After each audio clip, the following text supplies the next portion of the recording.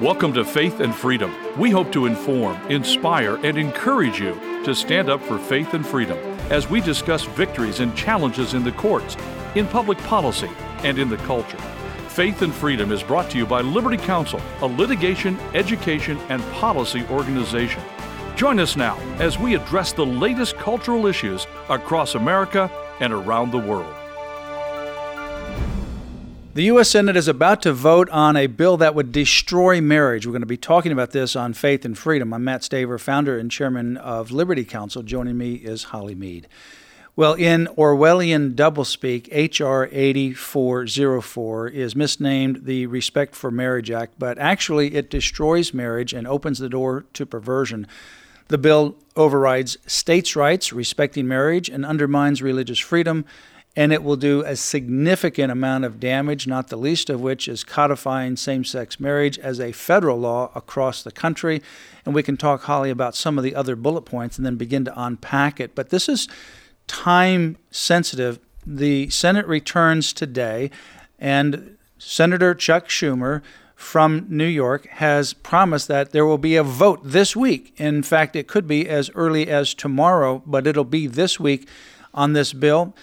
They have, based on our count, at least 4 Republicans, so that gives them to 54. But Senator Tammy Baldwin, a Democrat from Wisconsin, now says that they have up to 8 Republicans, needing only 2 more to overcome this 60-vote filibuster. And if they get 2 more, according to her count, then this bill will pass and it'll go on to Biden for an ultimate signature since it's already passed in the House. So time really is of the essence to contact your members of the U.S. Senate.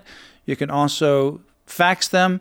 You can go to lc.org. We have emails on that front page and also on lcaction.org, emails that you can respond to and send faxes to these senators to say stop 8404. You know, Matt, I suspect this came about because they are afraid that the Supreme Court will overturn Obergefell, just like it overturned Roe versus Wade, and they scrambled to try to codify abortion, don't you? That's exactly right. They scrambled. They're still scrambling to try to codify abortion, and now they're scrambling to codify same-sex marriage for that same reason, fearing that the 2015 5-4 opinion of Obergefell will be overturned. And in fact, 3 of those justices that were part of that 5-4 slim majority opinion are no longer there. They've been replaced. So that 2015 decision is on the same sand that Roe v. Wade was built on, and that is this idea of substantive due process or other matters related to things that are not in the Constitution. But this bill, Holly, goes way beyond same-sex marriage, as problematic as that is, because it would make it a federal law across the country. Yeah, it opens the door for all kinds of perversion. Yeah, including, for example, it forces federal government employees to comply and does not provide any conscience or religious exemption for anyone or any entity. So, for example, in Kentucky, where we represent Kim Davis, the Rowan County clerk at the time in 2015, Governor Matt Bevin, when he was elected to office in December of 2015 and took office, he accommodated her religious beliefs by an executive order. And then in April of 2016, unanimously, the Democrats and Republicans got together and they passed an accommodation for religious objectors, such as Kim Davis and others.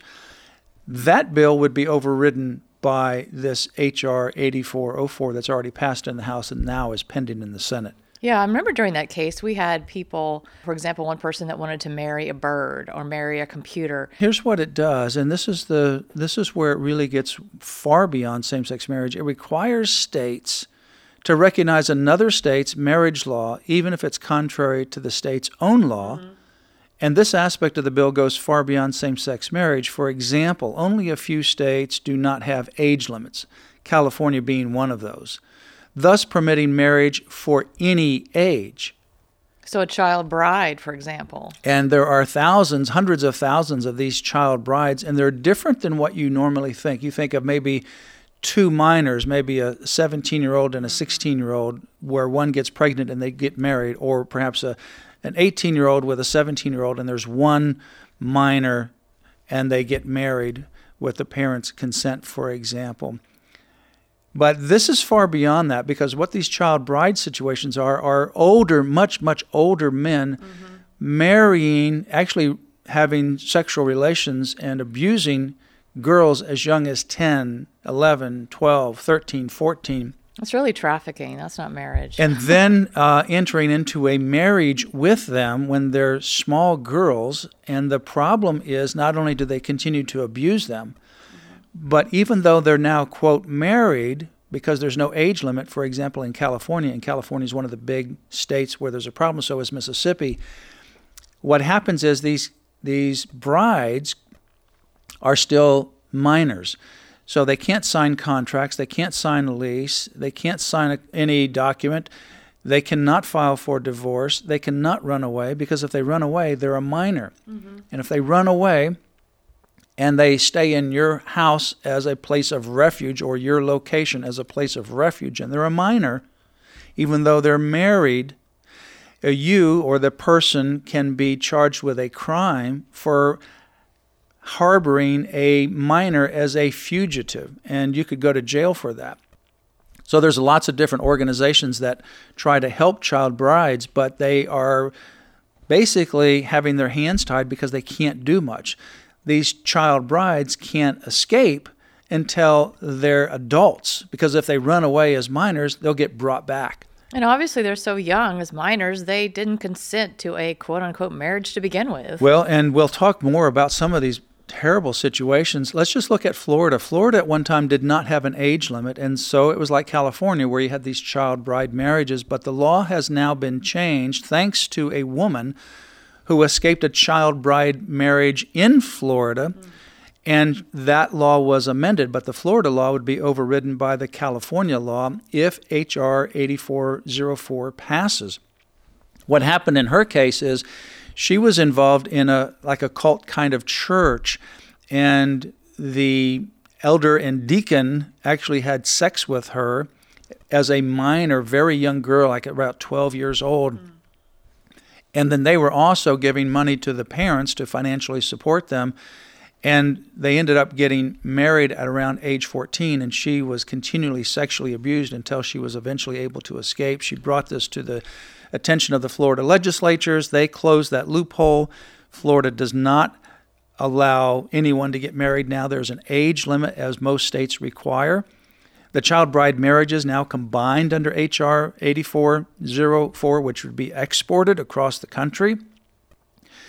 With regards to this particular law, would now have same-sex marriages, thus extending the male-female to same-sex adult-child marriage. That's already starting to happen in some of these states. The bill also allows one person to marry another in one state, a different person in another state, and then demand a third state to recognize both, even though they're polygamous marriages. Now, all 50 states ban polygamy.